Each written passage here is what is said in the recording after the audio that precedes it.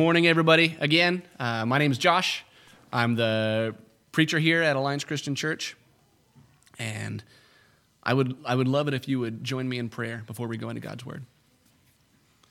Heavenly Father, as we study your Word today, as we dive in, as we try to understand what it is that you want for our life, Father, we just ask that you would soften our hearts, that you would allow us to get what it is that you need from your word. Father, we ask that you would help us to be faithful students of your word. Father, I ask that you would be with me. I ask that you would help to make my words clear and concise and understandable. I ask that you would help me to handle your word faithfully and true.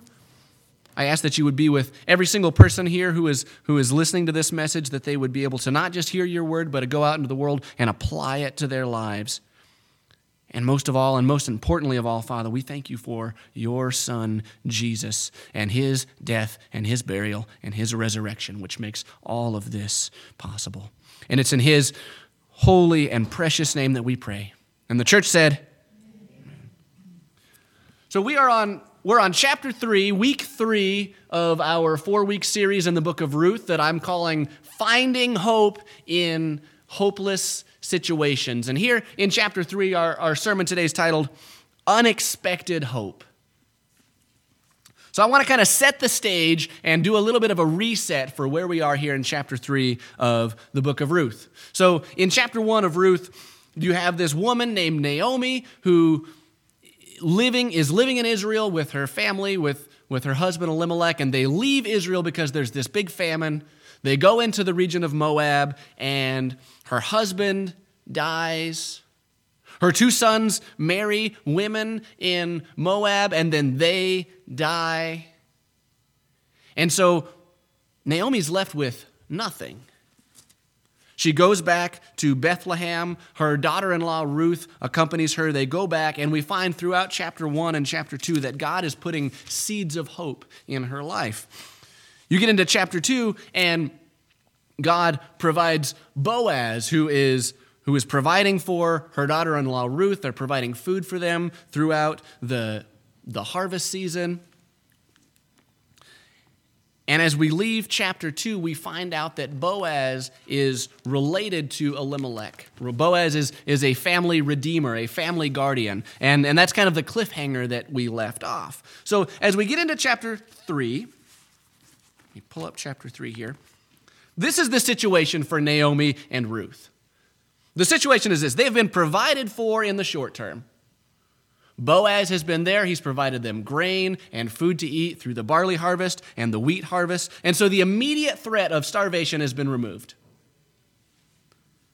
Naomi has a farm. She has a property. She has all of those things, but she doesn't have people to work the farm because she's just a widow with her widow daughter-in-law. And so what's going on here as we go into chapter 3 is that the Band-Aid has been placed over the immediate situation, and they can take a breather. But long-term, they're going to need something more. They're not going to be able to depend on Boaz year after year after year providing for the harvest and providing food for their needs, because Boaz is an older man. We don't even know if Boaz is going to be around in a year. And so they need something long-term to move forward in their rebuilding of their life back in Bethlehem. See, the thing that you have to understand in order to really get the picture of Ruth is that the family is the core unit of society in this time, not the individual. And so your retirement plan, your plan at all, if you lived in this time period, is to have kids, preferably sons with strong backs who can work the farm and provide for you, and then hopefully those sons will marry and have kids, and preferably their sons with strong backs, and they can work the farm. And that's your plan. That's how you survive. And that's different for us because we live in 2024 where we live in this individualist society. And even the family unit in 2024 is not the same thing as it was then. The family unit today is mom, dad, kids, this nuclear family. But that's not normal. That's only been the norm for the past maybe 200 years or so since the Industrial Revolution, when people moved off the farm and moved into town. The normal thing throughout the history of humankind has been these multi-generational families in which everyone pitches in, everyone takes care of each other. But today we're living in this hyper-individualist society where I take care of me and my own, and everything is me, me, me. The family doesn't matter. And in my opinion, I think we are reaching the end of that sort of life cycle in culture. I think it's been a failed experiment over the past 200 years or so. 100 years ago, the average age to get married was around 21. Today, it's setting to surpass 30. That's a huge change. So our plan today in our culture is not the same as it was then. Our plan is to take care of the elderly and the widows is, well, the government's going to do it. We're all going to pay taxes, and then Medicare is going to take care of everybody, and Social Security is going to take care of everybody. But if people are getting married older and older and older, then what you have is this situation in which people are getting older and older and older. And it doesn't take a rocket scientist to see that this experiment we've had over the last 100 years or so is failing. Tax money is just going to run out. That's the situation that we don't have in Ruth. In Ruth, we have this family-oriented, multi-generational family situation. And I just want to note, as a church, I think we can look to this and we can do two very important things. This is an aside from our scripture. Number one, as a church, we need to step in and fill that multi-generational family void that's being left by our culture. We need to be that family unit that is so missing. And number two, I think we need to stop spreading the myth to our kids and our grandkids that they need to focus on me and focus on career and focus on money first and then go get married and then maybe start a family. I think we need to upend that paradigm shift because it's failing. It works in Scripture, it's worked throughout history, and it's failing today. And so I think we need to be encouraging our kids to date and to get married and do all those things that, except for the last 200 years, have been the norm in society. So in Naomi's case here, what she desperately needs is to find a way to be integrated back into that family unit, that caregiver unit, so that she can have some way to have this family, to have people to provide for her, to have the support that she needs, because right now she's all alone with just her and her daughter-in-law. And so as we go into chapter 3, she comes up with a plan. She comes up with a plan to get Boaz to marry Ruth in order to kickstart this family that she needs. And so if you have your Bibles, I invite you to turn with me to chapter 3. I want to read verses 1 through 5. It says, "At that time, Naomi, her mother-in-law, said to her, 'My daughter,'" as a side note, she's now calling Ruth her daughter and not her daughter-in-law. You can see how this progression is moving forward in their relationship. She says, "My daughter, I must find a home for you so that you will be secure. Now Boaz, with whose female servants you worked, is our close relative. Look, tonight he's winnowing barley at the threshing floor. So bathe yourself, rub on some perfumed oil, and get dressed up. Then go down to the threshing floor, but don't let the man know you're there until he finishes his meal. When he gets ready to go asleep, take careful notice of the place where he lies down.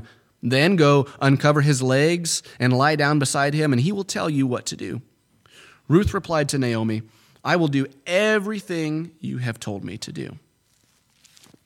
And there's a lot of cultural gap going on in this passage, so I want to kind of just clear the air here. Number one, Ruth has been in mourning for all of this time. She's been mourning her husband. And so she's probably been wearing mourning clothes, the sackcloth, the ashes, the dark clothing we would think today. And so she has been signaling to the world, I am not ready to move on yet from my deceased husband. And so the first thing Naomi tells her to do is go put on nice clothes, get dressed up, take a bath, wipe the ash off your face, put on some perfume so that you can signal to Boaz you are ready to move on. That's why this is so important here. She's signaling, in order for this to work, you have to put yourself out there as being available, being eligible. Number 2, Boaz is at the threshing floor. And so as this plan's going out, she says, look, Boaz is out there at the threshing floor.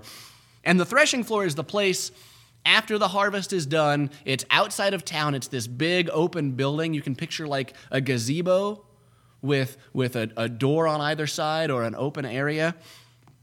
It's outside of the walls of the city. And basically what you do is you take all of your grain, the wheat and the chaff and everything, and you take it all to the threshing floor, and you toss it up in the air. And because it's an open building, there's a breeze that blows through. And so you toss it up in the air, and the chaff blows away with the wind, and the heavier grain kernels fall back to the ground. And so that's how you would separate your wheat from your stalks. So you just go then and throw and throw and throw until all of the stalks, all of the lighter stuff has blown away.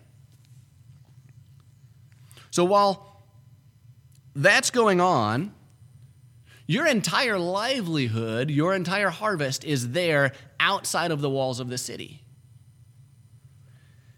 And so because of this, typically the farmers would go and they would sleep in the threshing floor during that time of the harvest, during that time of the processing.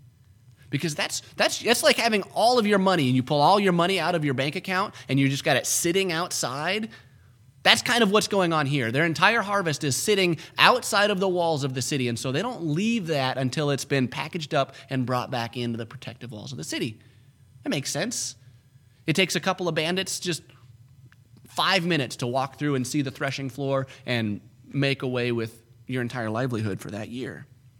So until you get the job done, until you're back in the city behind the protective walls, you don't leave that grain pile. And so the gist of Naomi's plan is this. She says, go down where Boaz is working, wait until he's had a full meal, wait till he's in a good mood, wait till he's happy, in good spirits, and he's gotten some rest for his work, and wait till he falls asleep, and go down and uncover his legs, or your Bible might say foot or feet. It's just... The whole point is she wants to wake him up quietly and nicely so that he's full and he wakes up on his own and he's in a good mood and he'll wake up and notice her so that she can execute the plan. And hopefully, if everything goes according to plan, he'll notice her. He'll notice that she's projecting that she's eligible to be married, and he'll ask, and they'll get married, and they'll be able to provide a son for Naomi as a surrogate, so that Naomi can be provided for, and they can build up this family unit and once again be brought back into the fold and be able to have that support system that they need. But the key in that statement is, if everything goes according to plan. The original audience in Hebrew, when Ruth was written, would have read verses 1 through 5, and they would have instantly been able to think of 1,000,001 different places where this could go wrong. They would have read this, and they would have instantly said, oh no, this is a terrible plan, this is an awful plan, this is never going to work. Here's why. Number 1, she chose to go out to the threshing floor. The threshing floor, because it was outside of the city, because it was a place where there were men sleeping at night, because it was a place that was away from the watchful eye of society back in town, that was the place where the prostitutes would go and visit the most. That was the place. If you were trying to get away in the night, the best place to go do that hookup would be outside in the threshing floor. And so it kind of had a really, really bad reputation. And so, excuse me, the original audience is reading this, and Naomi says, go get dressed up and put on some perfume, go out to the threshing floor. It would take one person to notice her, to watch her, to see her, and her entire reputation would be done for in an instant. Even though Naomi's motives are pure and Ruth's motives are pure, let's be real. She's going out to the threshing floor, wink, wink. Everyone's going to see that, and if she gets caught, she's done for. She's no longer going to be the sweet widow who came in and was collecting grain and working so hard. Now she's just going to have a bad rap.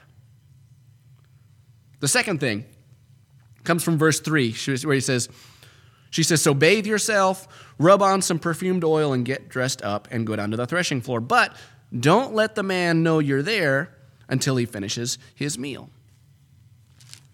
Again, the original audience is reading this, and they're thinking, okay, you've got a Moabite woman, and she's trying to secure an heir, and so she goes out till this older man has had his full of his food and his dinner and his wine, and the original audience would have immediately went to Genesis chapter 19.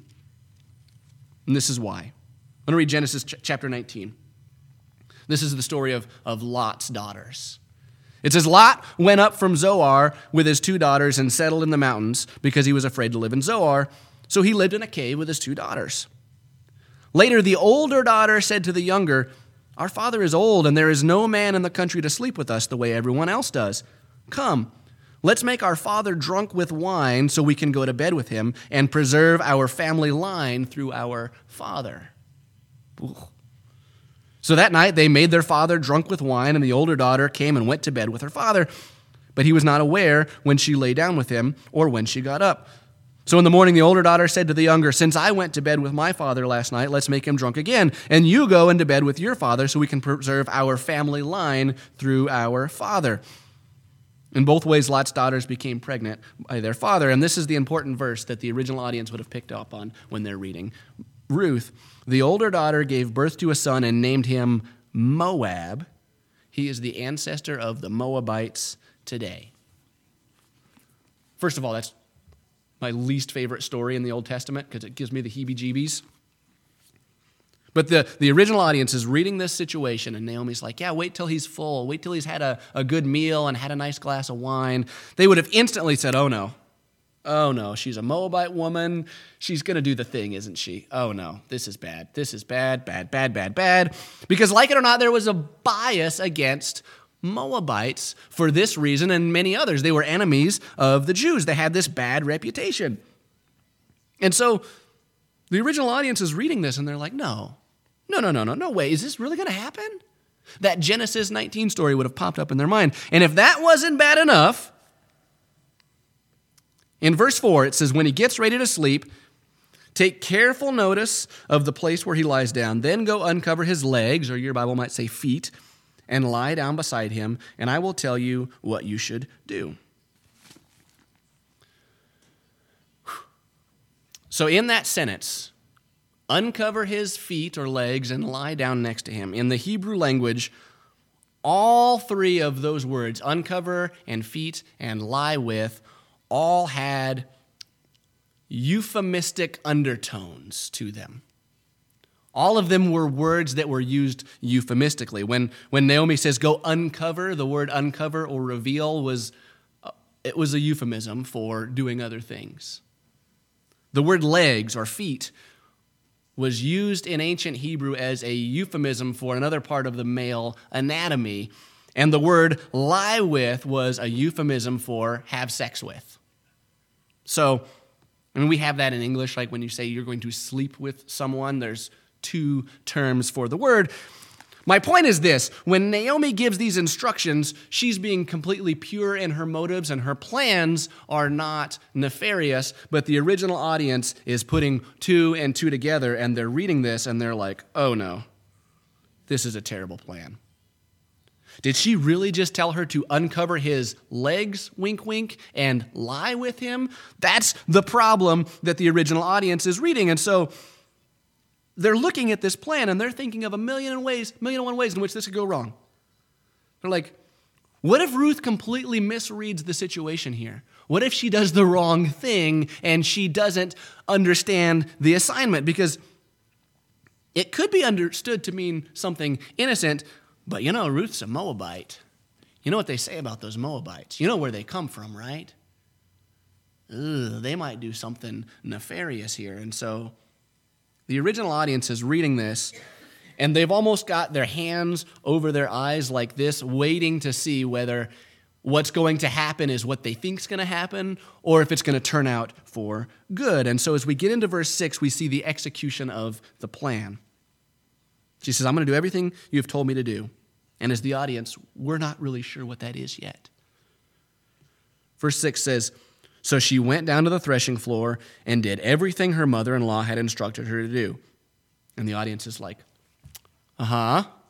which is, verse 7, when Boaz had finished his meal and was feeling satisfied, he lay down to sleep at the far end of the grain heap. Okay. Then Ruth crept up quietly. Okay, yeah. She uncovered his legs, and the audience is at this point still like, what do you mean by that? She uncovered his legs and lie down beside him. And all of those same words, those same euphemism words are still there. So in verse 7, the original audience is still reading this with their hair like this going, did she do the right thing or the wrong thing? I need to know. Did she actually do what she was supposed to do? Or is this going to be a tragedy? It's anxiety-inducing. Because again, if she does the wrong thing, the whole plan's kaput. She gets run out of town. Naomi has nothing. Ruth has nothing. They're never provided for again. They have this bad reputation. It's going to be horrible. And it's not until verse 8 that we get to just take a sigh of relief, because in verse 8 and 9 it says, in the middle of the night, he was startled, or the Hebrew says he shivered, as in he was cold, and he turned over. Now he saw a young woman lying beside him. He said, who are you? She replied, I am Ruth, your servant. Marry your servant, for you are a guardian of the family interests. Oh, thank goodness. That's what the original audience is thinking. Oh my goodness, I can't handle this. She did the right thing. She did the noble thing. Even though the Israelite audience was probably half expecting her to do the wrong thing, half expecting her to do what their bias about her they thought she was going to do. Verse 10, Boaz says to Ruth, he says, may you be rewarded by the Lord, my dear. This act of devotion is greater than what you did before. For you have not sought to marry one of the young men, whether rich or poor. He says, now, my dear, don't worry. I intend to do for you everything you propose, for everyone in the village knows that you are a worthy woman. By the way, her act of devotion, just to make sure we're understanding here, her act of devotion is the fact that Ruth is not going to Boaz so that Ruth can have an heir for her own family line. She's not going there for herself so that she can have a son, so that she can be a mother. That's not what she's doing. Ruth can go back to Moab and find a Moabite husband and do that no problem. What she's doing is she's being a surrogate for Naomi so that Naomi can have an heir, so that Naomi's life can be put back together. And so she is sacrificing everything because Naomi is unable to provide for herself. So that's her act of devotion. And so Boaz says, yes, I'll do this thing for you. And as we go into chapter 4, as we finish out chapter 3, we're going to get introduced to one other little wrinkle in the drama that's going to leave us on a cliffhanger. So I want to finish out chapter 3, but I'm just going to leave you hanging.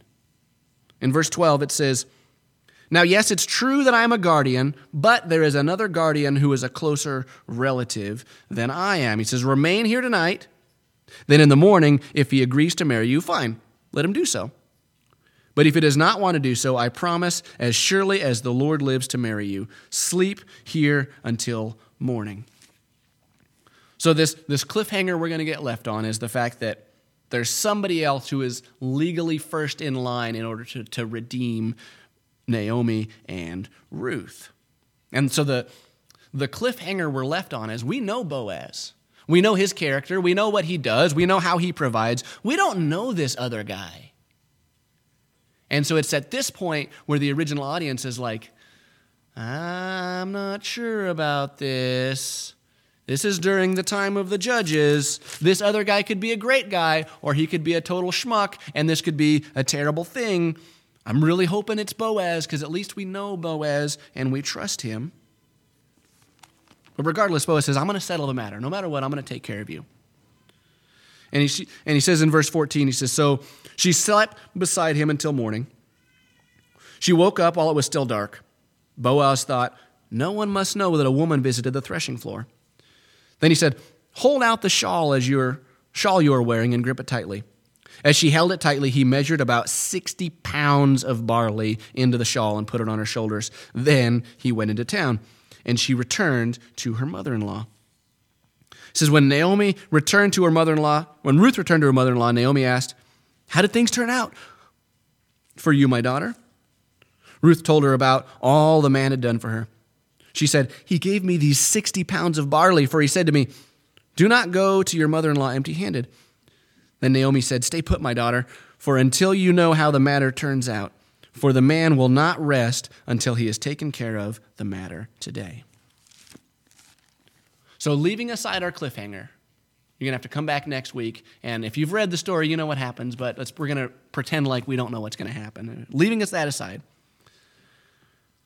I want to think about what we can take away from this chapter.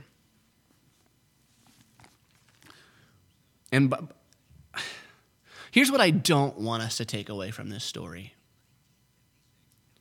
What I don't want us to read here is, and I don't want us to think to ourselves, if we're just faithful enough like Ruth was, if we're just obedient enough, and if we just do the right things, then God's just going to take care of all of our troubles.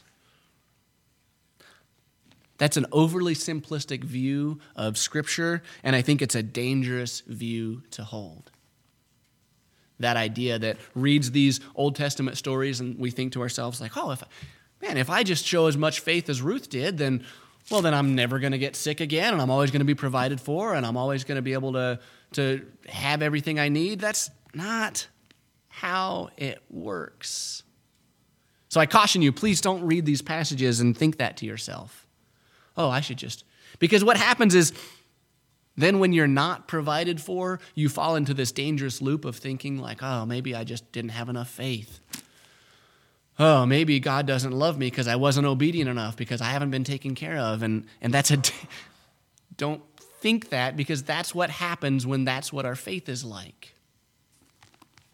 In fact, the Bible promises the exact opposite. My favorite passage to illustrate this comes from the book of John, where Jesus tells his disciples, "I've told you these things." He's giving them this big speech. He says, "I've told you these things so that in me you may have peace. In the world you have trouble and suffering." The NIV says, "You will have suffering." That's a guarantee. That's not you might have some suffering and you might not. Jesus says, in this world, you will have trouble and suffering, but take heart, take courage, for I have conquered the world. And I think if that message of, if you're just faithful enough, if you just do what Ruth did, if you just act like Ruth, then God will remove your pain and suffering, that creates a weak faith. Rather, what I think we should take away from this passage is what it tells us about God. The first thing that this passage tells us about God is that God works with unexpected people. The lead up to the book of Ruth all has to do with the Israelites and their failure to keep God's covenant. And here in Ruth, we have this Moabite woman, this foreigner, who the entire original audience had a bias against. And we have somebody who has no business being involved in God's promise with his people. Logistically, God's promise was with Israel, not Moab. And this foreigner comes in and God brings her into the fold and takes care of her, just like she was an Israelite. God works with the people that we would never expect. He brings Moabite widows into the family of faith just like that. We're the ones that have the inside-outside bias. God is willing to work with anyone who shows love to him. He's willing to take the least suspecting person that we can imagine and redeem her. God works with unexpected circumstances. This plan should have never worked. Realistically, this was a terrible plan. There were 1,000,001 things that could have went wrong. And by human standards, Ruth chapter 3 is like the worst plan anybody could have ever come up with. But God seems to thrive using these unexpected people in unexpected circumstances. He seems to thrive in situations in which the plan is horrible and God's like, that's okay, because I'm big enough. I can take a horrible plan and make it work anyway. Look at what Jesus did. Like if you could get in a time machine, and let's pretend like we don't have the benefit of the doubt and knowing how everything turned out. And let's say we could get in a time machine and go back to Jesus and say, okay, Jesus, you're the Messiah. I don't know. I've never read the Bible, but I know you're the Messiah. So what's this plan? Are you going to gather you up some disciples? And he's like, yeah, I'm going to get some followers. And you're like, great. Let's get some really some ringers for the team. Let's get some scribes and some religious leaders, maybe some impassionate public speakers. Now you'd have a A team here. And Jesus is like, I was thinking about that tax collector over there. Everybody hates them. And maybe those roughneck fishermen, I think I might let them join the team, and maybe some women, because women don't really have any status in today's society. So I'll make them my followers, and some poor people, some paralytics. You're like, okay, Jesus, it wouldn't have been my first plan, but it's your show. It's yours. Okay. Who are you going to preach to? Who are you going to give this message to, this Messiah message? Some influential people, maybe? Some kings? More religious leaders, get them on your good side. Are you going to hang out in Jerusalem? Because that's the sort of central hub. That would be a really good plan, Jesus. And he's like, I was thinking about going over to Galilee. It's this far-off town it's like a fishing town that nobody's ever really been to. And I was thinking I might preach this message to a bunch of lepers and sinners and, paralyzed people. Okay, Jesus.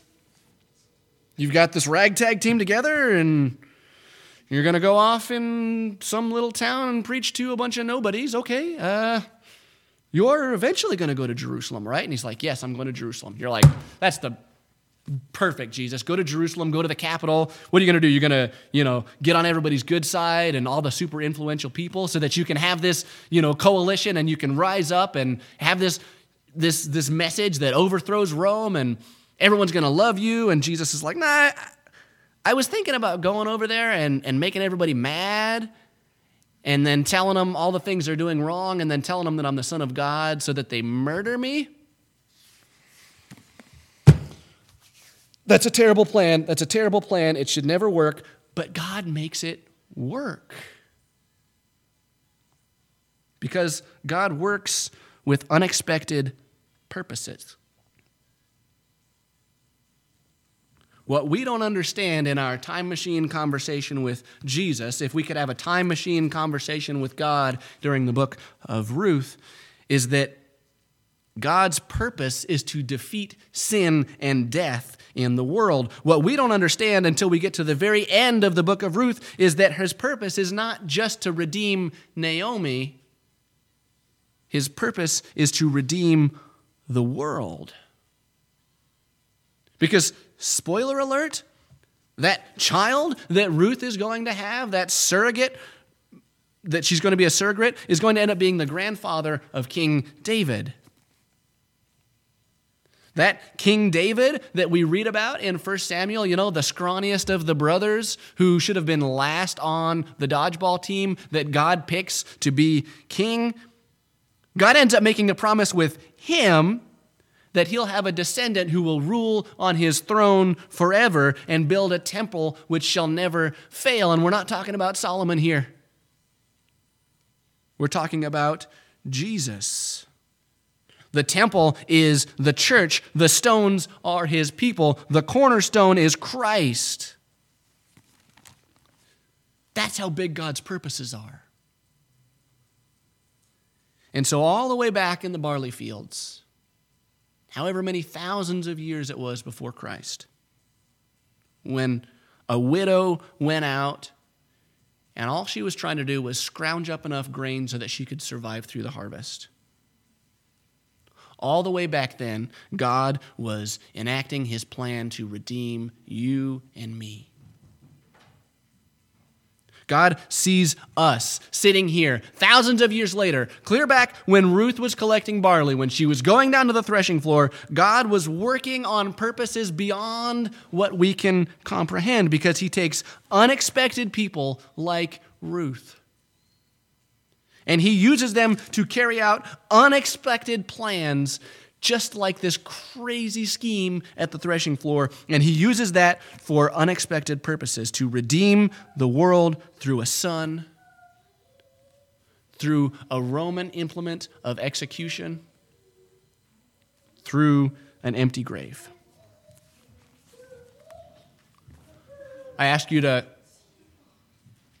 find the unexpected purposes in your life, find the unexpected plans in your life, and lean on God and trust that he knows what he's doing.